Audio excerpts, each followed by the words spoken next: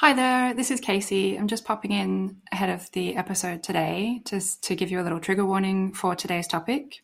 We're going to be talking about sobriety, and that is going to bring up things like alcohol misuse, substance misuse, and maybe difficult mental health topics. So if you're feeling like maybe that topic is not a good one for you today, you can skip it or come back to it later when you're feeling better. In the episode notes, you'll find some resources for the things that we're going to talk about today as well. So if you want to check in on that, that's there for you as well. Otherwise, hope you're having a very gay day. Dykalicious. Dykalicious. Dykalicious. Dykalicious. Dykalicious.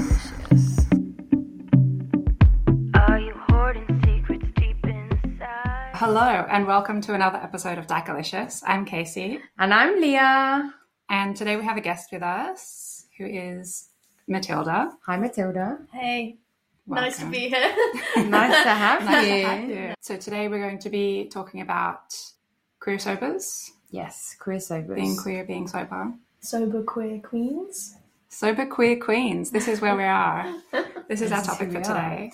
Fun fact, it's estimated that 30% of LGBTQ plus individuals suffer from some form of addiction, compared to 9% in the general population. Did you know that? Fun That's- fact, question mark. Fun fact. Questionable fun fact. Not the funnest fact, but very interesting and very on topic for our episode today. That's quite a lot, actually. It is quite a lot, isn't it? How Yeah. much was it again? 30%. Oh my god. It tracks though, I think. Well, that's what we're here to talk about today. So I guess that we'll start off the episode as we start off every episode. And we'll start with Matilda. How gay was your day? How gay was my day? I mean, technically it started very early hours of the morning because I started Lady of a Portrait on Fire. Is that the title? Portrait of a Lady title. on Fire. Yes. Just dyslex it up. That title. I started that last night, but it went into the wee hours. I had a nice little, as I was crossing the road, when someone who's obviously queer, you kind of clock each other. I love it when that happens. I do like that, yeah. And she sort of smiled at me, and I was just like, oh, this is nice. Because I'm not, planning on dating anyone, or I'm not dating anyone, in the near future. But it's just nice to know that, when I'm up for that, it's going to be exciting, It is going to be very Yeah. exciting. Yeah. Okay, so you watched The Portrait of a Lady on Fire, saw a woman and made eye contact in the street. Oh, yeah, what else? I saw an old couple on the metro who were two old ladies, Oh, cute. Oh, I love it. I mean, when there's a that small happens. chance they were best friends, but they were stroking each other's hands. No, it's just like the historians. Definitely best They're friends. definitely. That was very sweet. That was very fast. Warmed my heart. That's really That cute. sounds very nice, actually. I love when that Yeah. happens. I've had a wonderful day. I was just walking in the sun in Paris with my coffee, and I was just honestly, I was how great is it to be sober? Not just because it's the topic, but I was just really happy, and not in an ecstatic kind of aggressive happiness, just more of a calm kind of breath. And I spent some time in the afternoon with a queer sober person as well, and it's not like I'm keeping a tally or anything, but it's just, yeah, I think it's interesting to notice. It's you put out kind of what you attract, I suppose. For sure. Casey, how gay was your day? So actually I wanted to tell you about yesterday, which was a very gay day for me. Please tell us. So I picked up some furniture from the street and it needed a little bit of TLC. So I had to go to the hardware store and get some sandpaper. Oh, super gay. Yeah, I know. I was walking around the hardware store here in Paris. I was feeling really confident because I go to this hardware store a lot because I am one of those kind of lesbians. And I knew exactly where to go, and I was like, yes, I know my way around the hardware store. Yeah. And then I came home and I was sanding the furniture, and I opened my windows and I was listening to a podcast. It's the Safe Sex podcast, and they had a guest on who was a queer dom, and she was talking about what she does. And at some point I realized that I was blasting out into my neighborhood Your windows her open. information about her job. And anyway, that was a very gay evening. I was having a good time. I'm so happy for you. Thank you. Beyond happy. I just love the timely gulp. You were like, queer, gay, dom, and you just like swallow. But that's what they tell you to do. That's what you do. If and when they tell you. That sounds like a very nice. Yeah, it was pretty good. queer It was pretty evening. good. Yeah. I felt very accomplished. I was very happy. Anyway, what about you? How gay was your day? Oh my god, I've been waiting to tell this. So my day was pretty gay. I woke up fucking early to go to work. I was wearing dungarees. Okay. That's pretty gay to start with, no? Mm-hmm. Mm-hmm. All right, thank you very much. Anyway, so I started my day off in dungarees. And as I arrived to La Recyclerie to open this morning, I was blasting Fletcher. Okay. Nice. Just having a nice, like, it was fucking loud. I'm pretty sure everybody at Port de Clignancourt was just like, what the fuck is this bitch on? Nothing. But nothing. You're just popping up when we need you. Great. And yeah, what else? And then my girlfriend came and said hello and we had lunch together. And then I came back here to record an episode with a bunch of fucking queers. Beautiful. So I'd say I'd probably rate it a good, like, solid 9 out of 10. Okay. The dungarees, like, topped it. Yeah. You know what I mean? Yeah. That's definitely They're pretty extra gay. stars. Yeah, icing on the cake. Yeah.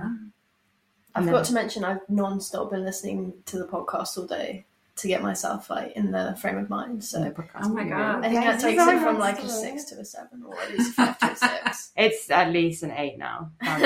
If you do listen to the podcast, it does make your day gayer by at least 60%.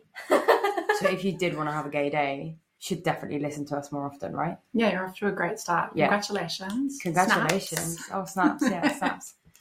So let's start at the beginning. How do you and Matilda know each other? Hola. Would you like to tell the story or shall I? You can start. Okay, so Matilda and I are both in a program for recovery. Since this is a Queer and Sober episode, I have been sober for just over 7.5 years. So since I gave up drinking, one day I was having a very bad day and I had these massive cravings to drink again. And I felt like I needed to branch out and find something to kind of give me a little bit of support and to help me with the way that I was feeling and the fact that I didn't want to drink again. And so I found a 12-step program and I went to a meeting. And the first meeting I didn't connect very much with, and so I didn't really go back. I continued the journey solo. And after about 1.5 years, I rekindled with that same 12-step program. And I am now here, and I've been in the program for about 8.5 months. And I have to say, like, it's helped me in so many ways that I didn't even think was possible. And actually that's how me and Matilda met. Yes. In that 12-step program. So I moved to Paris in September. And so that works out to be pretty much when you became part of the sober community in Paris. Yes. And yeah, we met in this group of people and in the recovery program, and we've been friends ever since. Oh my God. We have. We lost touch a bit when you went to India, but A bit hard though. It's quite hard to stay in touch with people when you're in India. Yeah. oh yeah, plus Internet also there is like shit. you The guys- internet there is shit. Yeah, true. But yeah, we go to a lot of the same meetups, and yeah, that's how we know each other. Yeah. I mean, I think first of all, it's such an important topic to talk about because a lot of people would not necessarily put queer and sobriety together. They wouldn't really link it because there's no reason for them to.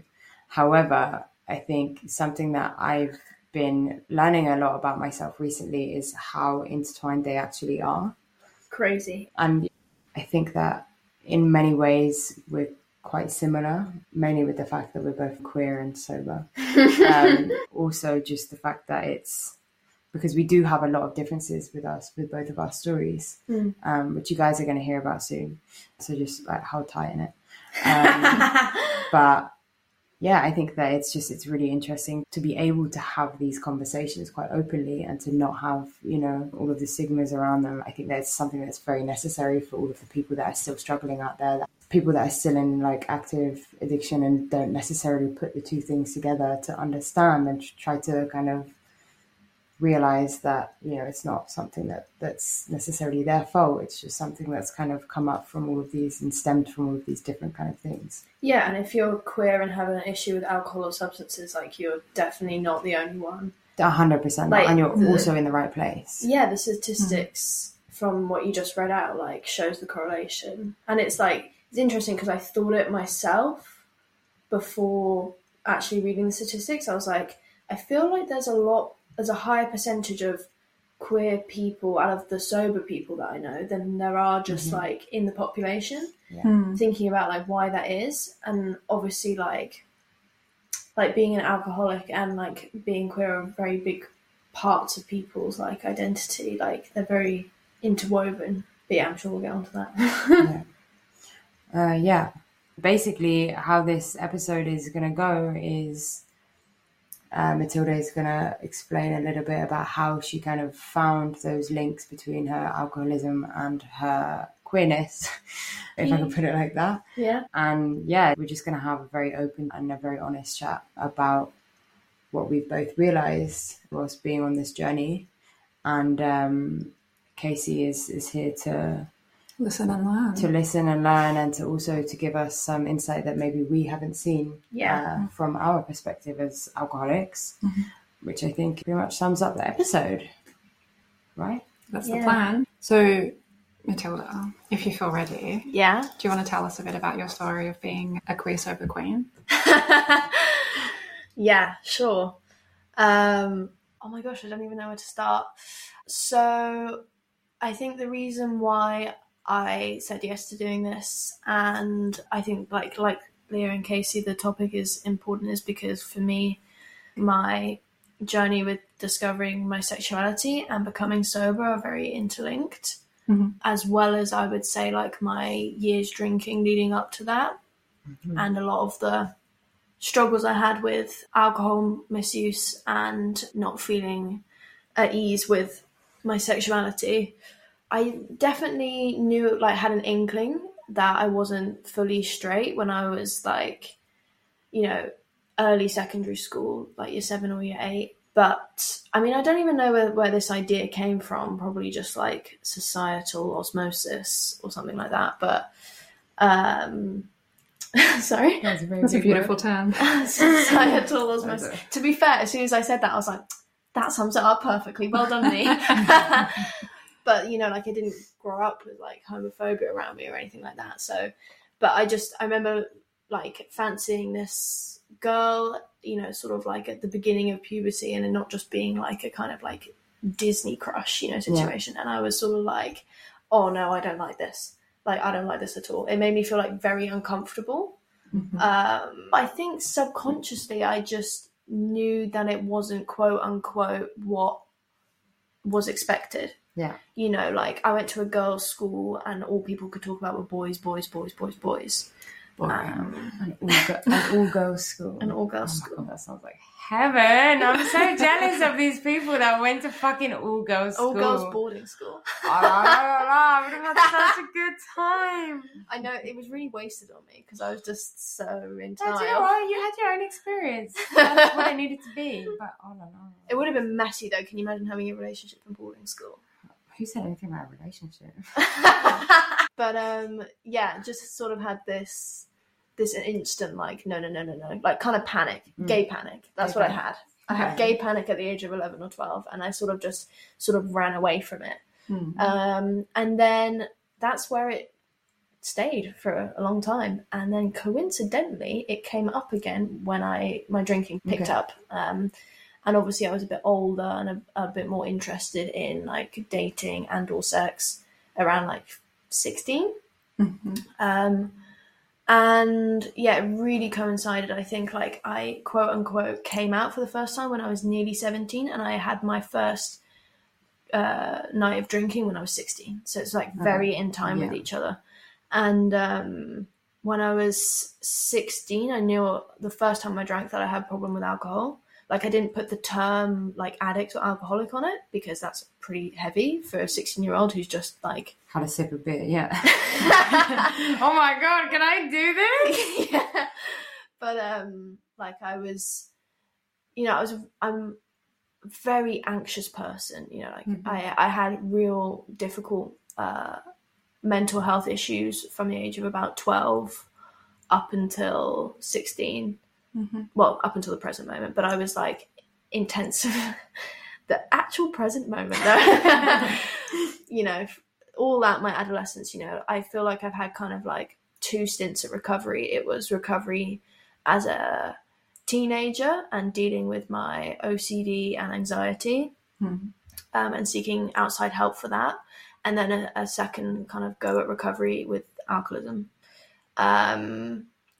So yeah, I knew I had a problem with it, not because I was like waking up and pouring gin on my cornflakes. Yeah, how I knew I sort of had an issue with it that early on was I was so anxious, painfully anxious in social situations. Like, it's like I forgot how to like be a human. It was like I was a robot, you know, like really bad social anxiety. And I had panic attacks and stuff like that. And I remember, like, so if I walk into a room and there's 100 thoughts in my head, with every drink that I took, it just went down like 90, 80, 70 until I'm in blackout, you know?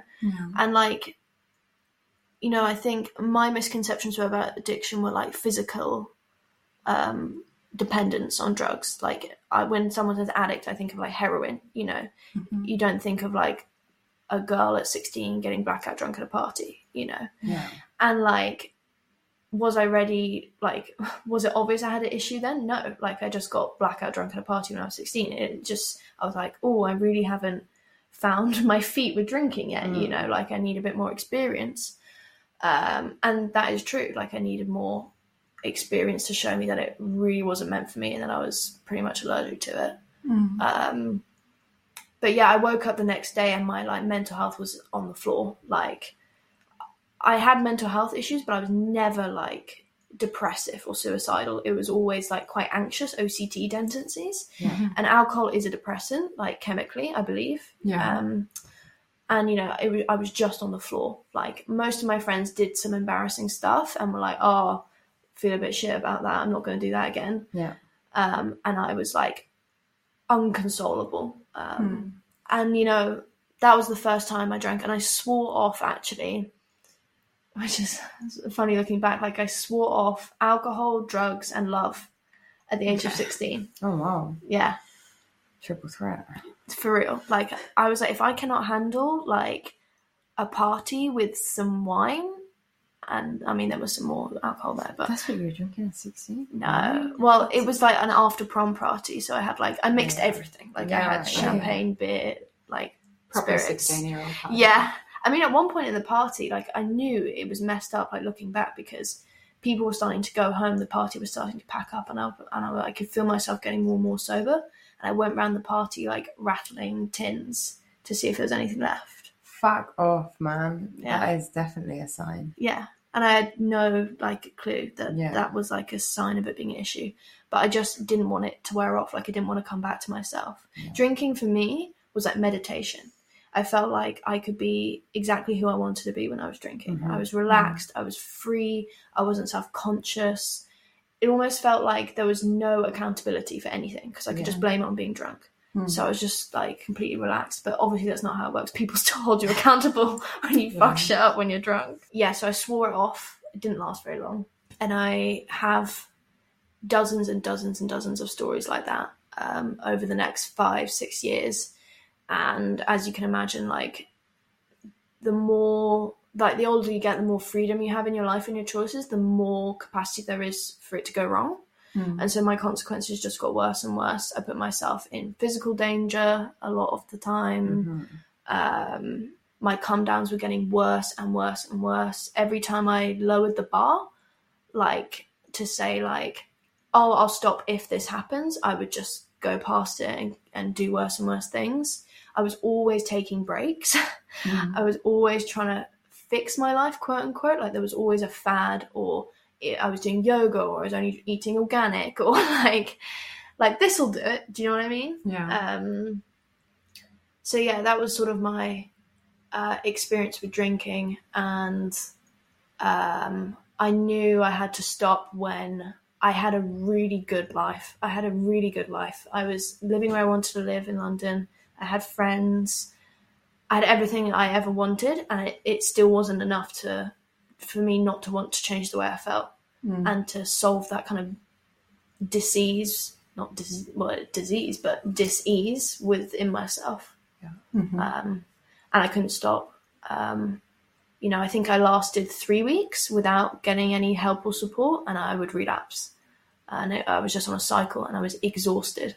Yeah, there was no space in my life to kind of do any sort of personal development or grow like an early 20-something, because I was just on this cycle of like self-destruct, clear up, get sober, self-destruct, clear up, get sober. And you can fill in the gaps with the consequences, I think. Yeah. But yeah. I've kissed a couple boys, not nice experiences, but it might have been the alcohol. But you were drunk, so it's fine. But my decision-making skills were impaired. But yeah, I don't count it as like having sex for the first time, but I had a sort of sexually toned experience. Like, it was more than just making out, but it wasn't having sex. Like, fooling around, kind of vibe. It was such a weird evening. I was with my friend, we got really drunk, and we sort of had a moment, let's say. And in the moment, I was like, no, I can't do this. And it really tied in for me, because the next day, obviously, I had the shame and guilt about the drinking, and then the come down and the impact that it has on my mental health tied in with the shame and guilt of acting on kind of like my attraction to another woman. And it meshed itself in my head a little bit. But not anymore, which is the great thing about getting sober. Nice. But and then I, like, the more dangerous sort of my drinking got, the more closed off I was to that sort of thing. Like, drinking is a very self-destructive thing if you're an alcoholic or an addict. It's not a loving thing to do to yourself. It almost doesn't make like kind of biological natural sense, because you're destroying yourself. And that place had no room to grow in me. Like that like flame that I kind of discovered, I wasn't nurturing it at all. I wasn't like giving it any space. I was suffocating it in a way with this habit that was just destroying my life and my self-esteem and my mental health. And so I didn't actually kiss or have any sort of kind of romantic sexual contact with anyone for about 4 or 5 years. Right. When most people were doing their like first relationships, boyfriend, girlfriend, whatever. They're exploring kind of time, Yeah, I completely just kind of cut it off. For me, like how I'm powerless over alcohol, I felt very powerless over sex, relationships, and my sexuality, and it scared the crap out of me. And, like, real intimacy is very scary for anyone, let alone someone who can't even, like, sit with themselves, And I think I knew how much of a big deal it would be for me, and I just completely cut it out, I dated a few people, but nothing serious, didn't you? I only had my first sober kiss last year. Wow. But do you know what? You got there eventually. Yeah. Also, I'm not, like, 45. Like, how old are you? I'm 22 now. First time I got sober, I was 5 days off turning 21. Met my ex 6 months later, and then I unfortunately had a relapse in January, but I am actually 6 months back as of a few days ago. Yes. But good job on the 6 months. There were so many things that I resonated with within your story. I think for me, when I gave up, or when I was still drinking, I was drinking for a reason of just not wanting to be myself. And it's also why I wanted to be an actress. I wanted to be somebody else. And so if I was acting and if I was constantly in another kind of state or being somebody else, then I wouldn't be myself. And that was fucking great. And also, like, I think I started drinking a little bit younger than you did. I was 13. And it was literally, it started as soon as I started my first relationship with a girl. And again, like my mental health got really, really bad. I started drinking without just being around my friends. I started drinking at home. I started stealing. I started doing a million things that if I would just kind of disclose them to you, I'm sure that somebody would not recognize that person in me. And I would hope that, at least, because that's not the person I would like to be. I think that me realizing that I was attracted to women, and also realizing at the same time that I was not attracted to boys in any way, set me off even more, because like people already bullied the girl that was a lesbian at school. I didn't want to be that girl. So I would just drink and just fucking try to cover up how I was feeling about it. And it got to the point where it was just impossible to continue doing that. And it was not taking me in a good direction. I was a very horrible person. I was doing really dangerous things. I was putting people's lives at risk. I was putting myself at risk. You're in pain. I was in pain. And I feel like... I mean, they're not mutually exclusive. Both, I suppose. You can be a cunt and in pain. Like, since I've joined this program, I feel like I have really started to understand the relationship between my alcohol and my queerness. And I've kind of understood where they kind of coincide.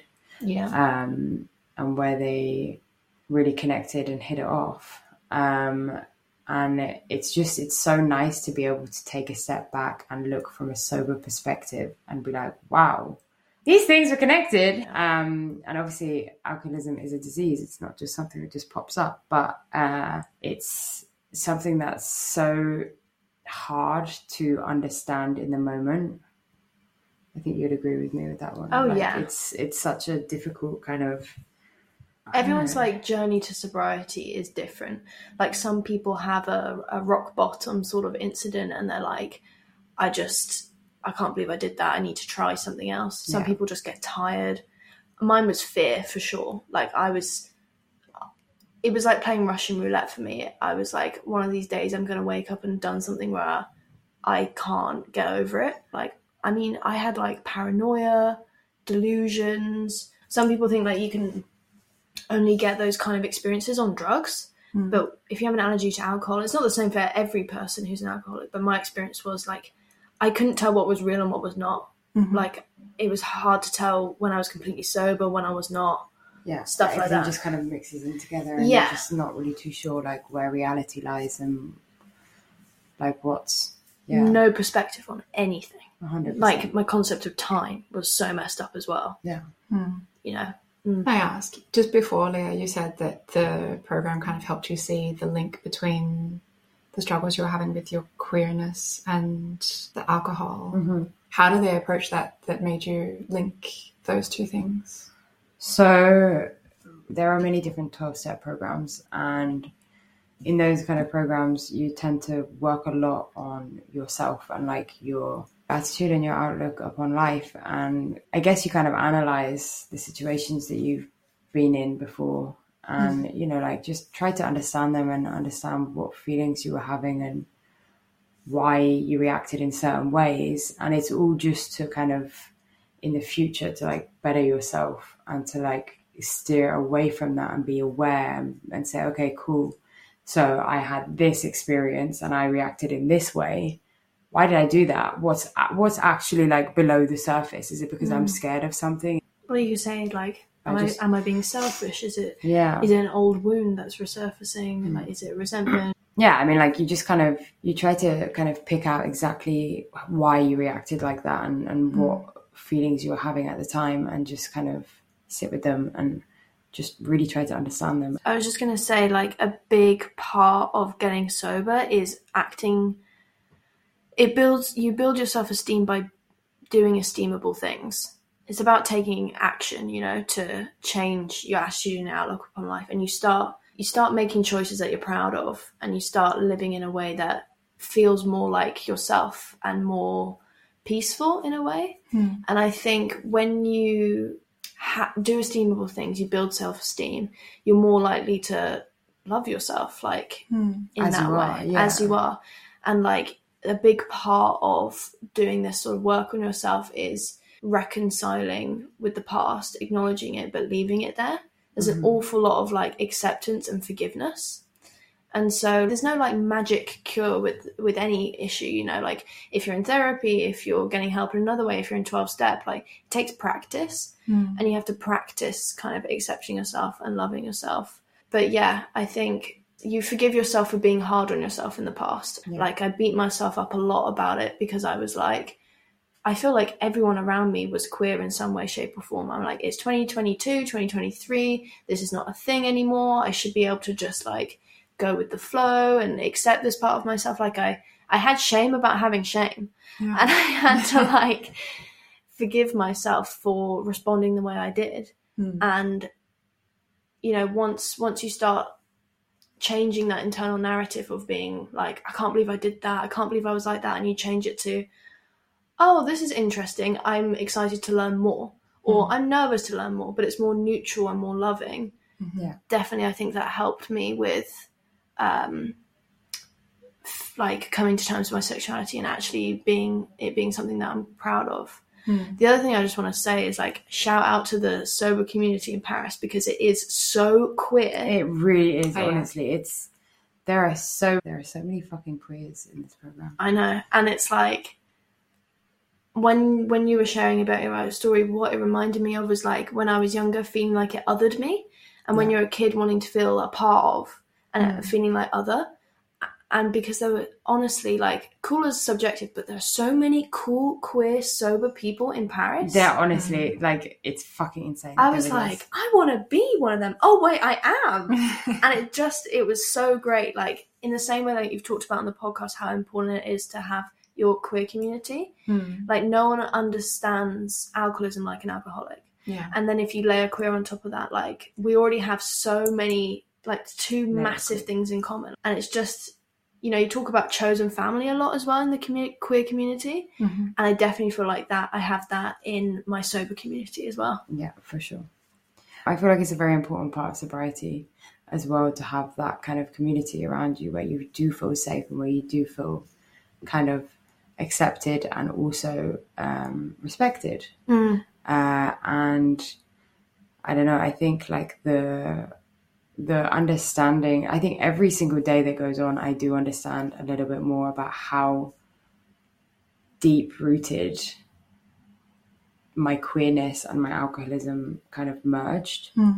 Because every day, like I do one of the steps and I'm just looking at it, and every day I'm taking a new relationship and I'm turning it upside down and trying to find out everything about it. And I'm just like, oh, okay, so this was affected by this, and I wouldn't have reacted like that if I hadn't been doing this and whatever. And you just kind of like, it's literally like a game of like join the dots, you know? I mean, that's how it opened my eyes to like the queer and sober thing and how they interlink. And also it makes a lot of sense, you know, like within the queer community, especially for like queer men, there's a lot of like parties, there's a lot of drugs, there's a lot of poppers, there's a lot of alcohol. You know, first thing you do when you go into a gay bar is like, okay, cool, can I buy somebody a drink? I mean, I know that happens in most bars and that's just like a general way to pick up somebody. That's why I love your cookie thing. Yeah, the cookie thing. Thank you.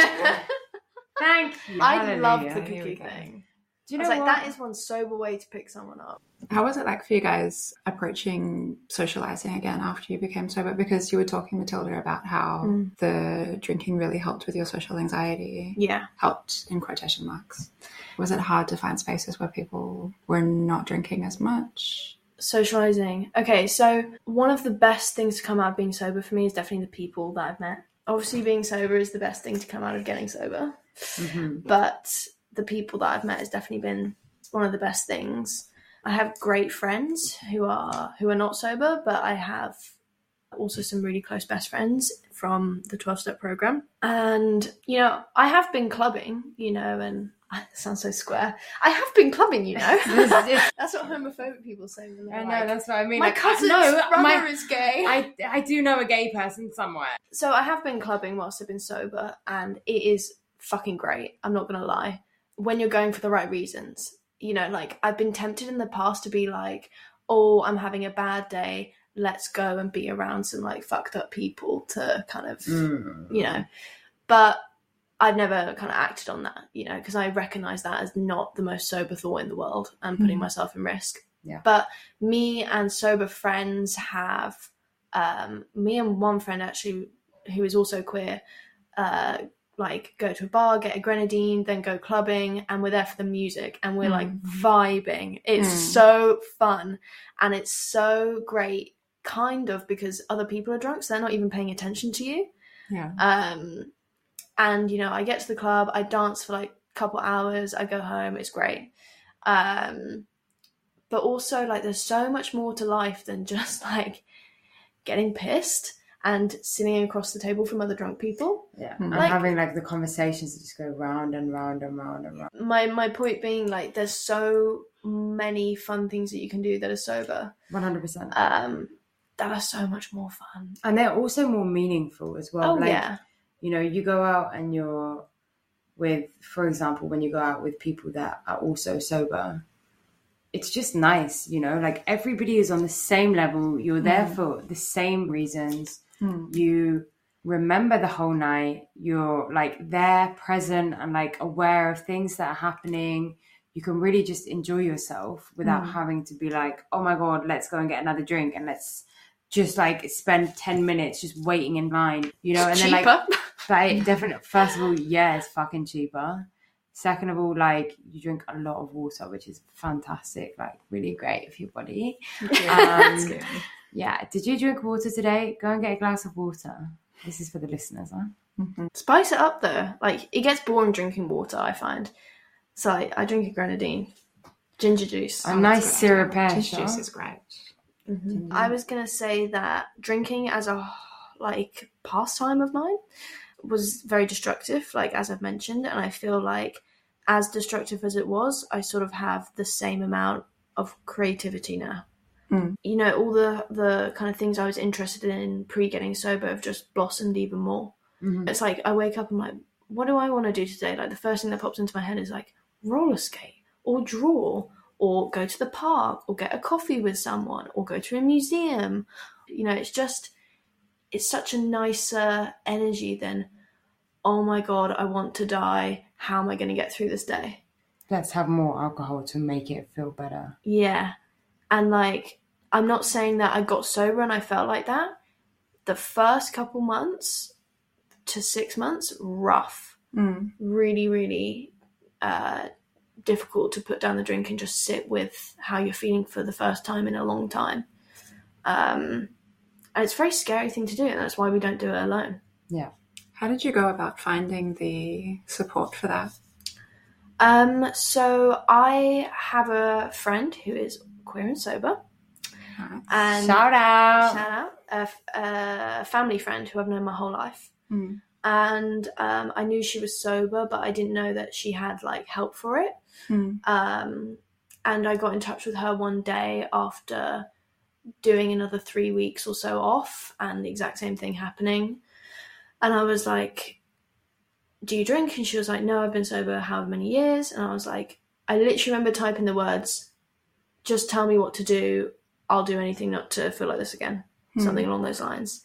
And she put me in touch with someone who was in a 12-step program near me. And we've been in touch ever since. And sorry, it sounds like a little Tinder thing. Yeah. Like an ad.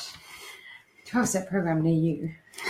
He was my first mentor in the program, and he helped me a lot. And I've been getting help ever since. So what would you say one of the most like enriching experiences that you've had so far from being sober? I would say the relationships I've had, like whether that's platonic, like, or romantic, just being able to be completely myself and connect with other people. I definitely had that pre-sobriety in friendships, but never in something romantic. Yeah. And that's where I think being queer and getting sober really converge for me, because as I've been saying, like, I built my self-esteem, I was feeling better about myself, I was nurturing the things that make me Matilda, you know, like my individual aspects and stuff like that. And when I was around 6 months sober, I met a girl Ooh. Who's now my ex.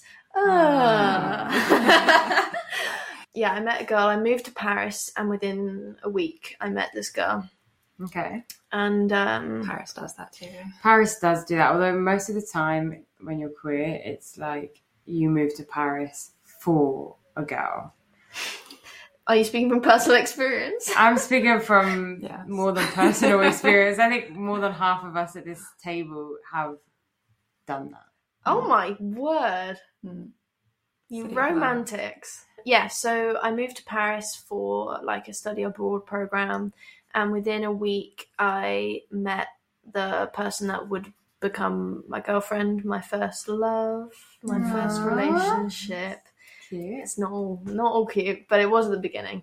And I was sort of kind of at a crossroads with this topic of my sexuality within myself. I was, practicing the principles of my new outlook, which, were acceptance and stuff like that. And it came up. I remember she came up to me after class. I was like, she's Italian, and she was like, you have such beautiful hair and beautiful eyes. And every time she said hair, I thought she was saying ears, and I was like, what the actual hell? Like, this person's complimenting my ears, but no. You do have nice ears, though. Oh my god. Do I? Thanks. She said she's not dating anyone for 6 months. But yeah, I just sort of had this kind of, do you know what I mean when I say like tingly glow? Like in my chest, like kind of butterflies in my stomach. Yeah, like that feeling. Like it's ooh la la, but in a feeling. Yeah. It's like, ooh. And I remember immediately thinking like, oh shit, like this is happening. I've finally got to kind of open the book. I've read the blurb, but it's now time to open the book and start reading on this chapter. It wasn't recommended to me that I start like a relationship in early sobriety, and I see why, because it's a big deal for anyone, let alone someone who, was so low just 6 months earlier. But nonetheless, we started texting, and I was, really... I had a lot of false starts like before that with like talking stages with guys and girls actually. But this one was sort of kind of happening. Actually, it's super random, but she was telling me her story of coming out as a sort of like, I'm gay, by the way. And she was like, and you? And I didn't tell her I was gay. I told her I was an alcoholic. I was like, what's personal to me that I can share to bond with this person? I'm an alcoholic. Yeah. And anyway, we started talking, and yeah, it was fucking amazing and really hard at the same time. And there's so many aspects to that that just like flooded me, and I didn't at the time fully have the capacity to kind of process it. Like I dissociated the first time we made out afterwards, because it was just, for someone who's always trying to escape the way that they feel, to be that present in your body and in an experience is like, it can be really overwhelming. For sure. And also we made out at a club, and so I woke up the next day and it felt very reminiscent of my drinking days. Like I made out with someone in a club, I stank a cigarette smoke, like it was very like sensually reminding me of my past. And then the same thing sort of came up when I had my first sexual experience. I was like, holy crap, I am so in the moment right now. Like there is no escape. But luckily at the time, like she was actually really amazing with it. She put no pressure on me whatsoever.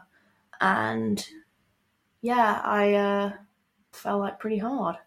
And it was, mutual for a time. And then, I mean, I'm not going to talk about like her experience, but we both have like things come up. And I just don't think I was equipped to deal with like the weight of the emotions and the weight of the experience I was having. Like I went from not dating or like not having that kind of depth of or that type of connection with anyone to having it in sobriety and early sobriety, and it was just a lot to deal with. It's pretty scary. But yeah, it's not a story I don't think that many alcoholics can tell, that they had their first love and sexual experience sober, and I'll always be grateful for that. Yeah, emotional. Oh, nice. Yeah, I'm really happy that you got to experience that. I feel very grateful for it, to be honest. It's more just like, I don't know, when you go from a state of like destroying yourself in that way to in 6 months through working on yourself, being at a point where not only you accept yourself, you can act on it. And like, whether you're queer or not, like physical and emotional intimacy is like a really big deal. Yeah. And it's like a very scary thing to kind of, especially for the first time, being emotionally open in that way with someone. Yeah. And like already that first relationship is so big, and you're already in the process of doing all this self-love and accepting and all of that. And somebody said to me once that relationships are really like you're putting a mirror up in front of you and you're 100%. seeing everything about yourself, where your girlfriend or your partner is reflecting all that back on you. Yeah, if you want to know what you're insecure about, date someone. Yeah, so that's a lot to deal with. Like, at no point when I started seeing my ex was I doing it in isolation. Like, I was on the phone with my mentor, or my current mentor is queer and sober, and I would have FaceTime calls about how I felt, and her sharing her experience really helped me. I was around a lot of queer fellows who made me not only feel okay, but like great about it. They were like, how cool is this, what you're doing? Like, of course it's scary. Of course, like, you're going to be nervous. Like, but isn't that amazing that you can like be vulnerable and accept yourself? I think what was difficult for me was like being newly sober and having the avalanche of emotions that comes with coming out in a way. Because I mentioned it to my friend and my mum before, but like not my brother, for example, or my other friends. And like, I had so much internalized homophobia that I had to unpack. Like, within a month or so, I went from like straight denial to having a girlfriend. And it was like, whoa. Of course, I did not do anything by halves. I'm an addict. Like, I remember I couldn't hold a hand at the start. I was just so like in my head. You know, I'm in my head anyway, but even more. And it was a lot. I was like, who knows? Blah, blah, blah, blah, blah, blah, blah. And she did say something very nice to me once. I said to her one time. Just one time. No, we had a lovely relationship at the start. Anyway, I said to her, like, I don't think you realise like how quick this time frame is for me. She was like, yeah, to be fair, you've kind of done what I did in about 5 years in about 5 weeks. And I was like, yeah. I mean, to be fair, like, it does sound like it was pretty fucking intense. Like, yeah. I mean, I think she stayed over like four nights, like the first week we started dating. Oh, no. Standard stuff. That's actually quite low. Normally it's like 6.5.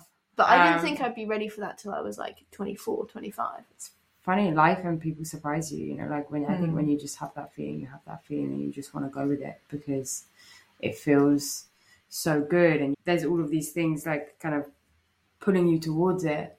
And then by the time that you've caught up with what's happening, you're like, whoa, where the fuck am I? How did this happen? Like this has gone really fast. Which I think is the other good thing about the program, which is like taking it like a day at a time and just kind of understanding where you're at and not trying to foresee things too much and just thinking about, okay, like what am I doing right now? Being very present and kind of in the moment. And trying to understand like how you feel right then and there instead of worrying about the past or the future or whatever, you know. And being okay being in a grey area. Yeah. Like I tried for so long to be like, I'm bisexual. No, I'm pansexual. No, I'm a lesbian. No, I'm bisexual. No, I'm pansexual. No, I'm a lesbian. Just back and forth and back and forth. And I was like, I'm in the grey zone. And that's okay. And if I find a label more specific in the future that I'm comfortable with, that's cool too. But if not, you know, like I have to be okay in a process. And it's 100%. Like, there's not a point where I'm recovered, you know, or I'm over something. It's the same with heartbreak. I'm not going to be like, done, like bish bash bosh, doesn't hurt anymore. You know, like recovery and progress isn't linear. It's going to go up and down. It's the same with alcoholism. It's the same with progress with accepting your sexuality. It's the same with any sort of change that you're having in your life, from my experience. Yeah.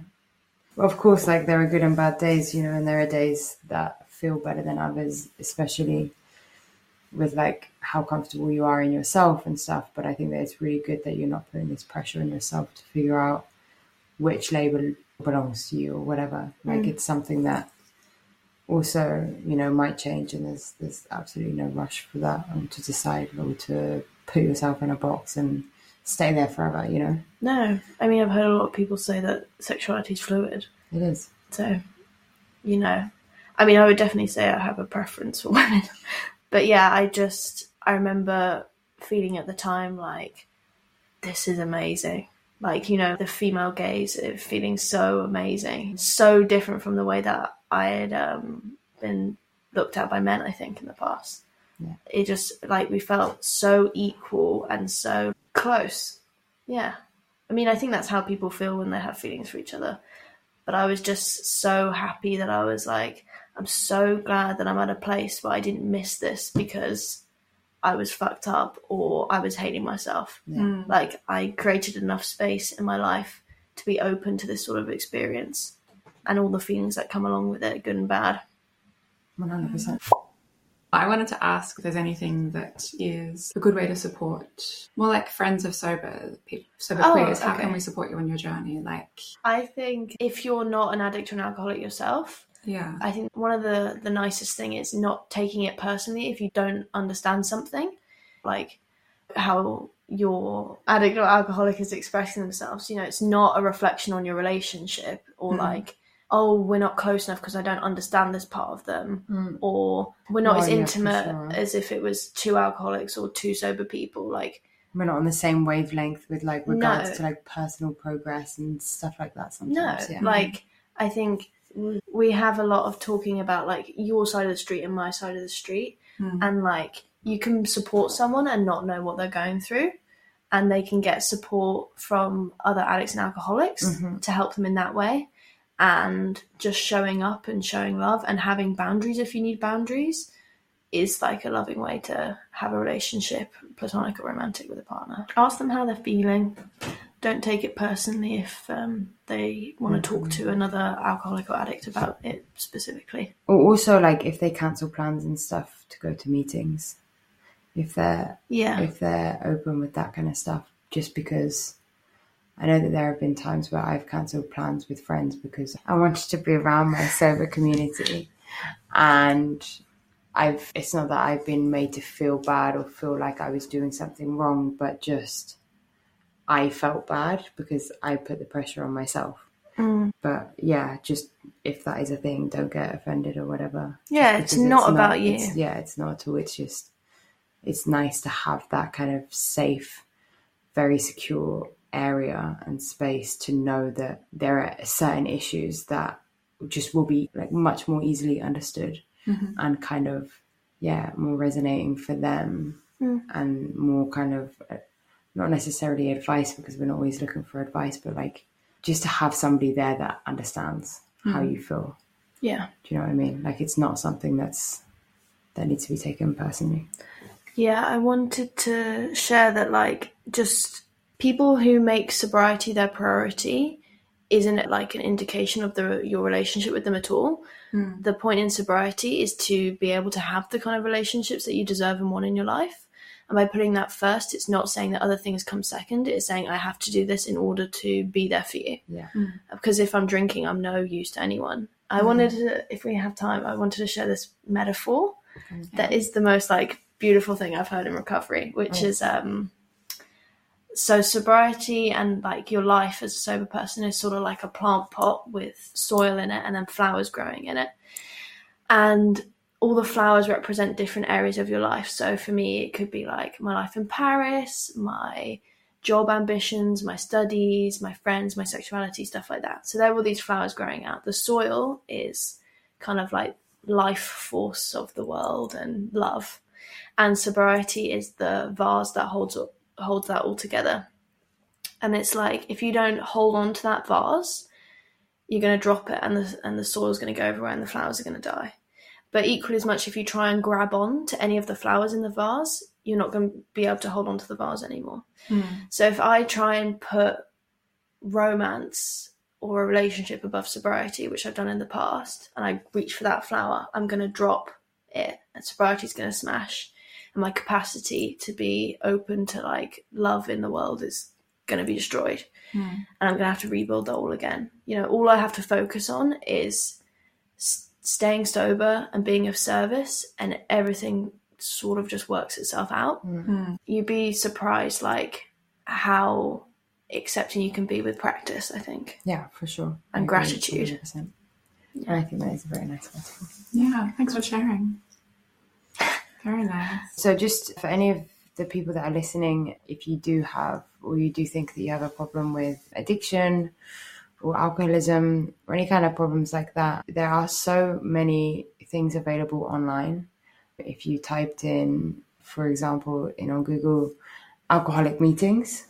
Yeah, or what should I do if I think I'm an alcoholic? I mean, like, there will be a lot of stuff that pops up, like, in your country or even in your city. Obviously, in big cities, there's a lot more access to the different 12-step programs. Yeah. So that really does depend. And feel free to send us a message as well. There are other options out there if you try and it's not for you. But I would say to go in with an open mind and to listen to the similarities. For sure. But we will also include some links in the description just to give you a little head start on getting sober. What have you got to lose? You know, like, if you try and it's not for you, you can always go back. For sure. And also, if you're sober without help and you're finding it hard, that is really normal. Like, most people need help with maintaining this lifestyle. And I can vouch for that. I think that it is, without having the tools that I have now, I struggled much more without having a program to how I feel now, full of support coming from every fucking direction, full of, like, love and community and feeling like I'm a part of something very important as well. The only thing I would say is, like, if you're in the throes of addiction, like if you're in active addiction, like, there is a way out if you want it, and you don't have to keep suffering, you know, in silence. Living sober is definitely possible, and you know, it's turned out greater than I ever could have expected. So yeah, you're not alone, and there's a way out if you want it. Yeah. Beautiful. Cool. I did just want to ask if, for example, you were sitting at a coffee shop with Been looking forward to this. some cute lady, like, at a different table, giving you confident eye contact. Do you have a little pickup line for her? Depends if she's sober or not. First of all, I would say yes to the cookie. I think that's genius. Thank you very I much. wish I had the balls to do that. Maybe I will one day. You should definitely. And you got so much flack for that as well. I know I did. I love the Cookie cookie thing. Different folks, different strokes, guys. All right. Okay. So, yes, of course, I always have a comment for a lovely lady friend. I would probably, like, walk up to her and then I'd get my phone out and say, "Oh, I just got a Google notification for the best places to eat out, and you were at the top of the list." Oh, good Lord. Come on, that was pretty good, no? I don't think I'd say yes to that one. All right. It depends how much charm you had with it. Of course, I have a lot of charm. So if you have related to anything that was said during this episode and feel like you also maybe have a problem, we will obviously include a few websites in the episode show notes, as well as if you have anything that you want to ask us or ask to me or to ask Matilda, then please feel free to send us a message. You can get in touch with us at dykelicious.podcast@gmail.com. Or on our Instagram at dykelicious_podcast. And if you feel like it, a little 5-star review will be very helpful. We do like a little 5-star review. Let us know what you think. And yeah, and just to help us kind of spread the word and keep going. Yeah, man, keep going. Yeah. And a massive, massive, massive thank you to Matilda. Yes, thank you so much for coming here. For coming on here and sharing. Thanks for asking me. I was really, like, touched when you asked me, actually. But yeah, it's been very special. Thank you. Thank you very much. Also, just want to say a massive thank you to our producers, Elle and Maria, as well. Yes. So stay strong out there, lesbians. Yes, stay strong. And I'll speak to you next week. Bye. That was fucking great. Oh, Let them hear us sing. Free the nipple. Free the nipple. Let it slip. Just the tip. Free the nip. Let them. Free the. Let it slip. Free the nipple.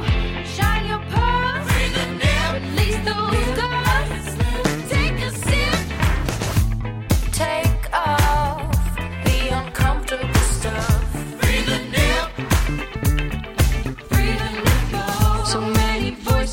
much need for change. Free the nip, let it slip, take a sip. Take it off.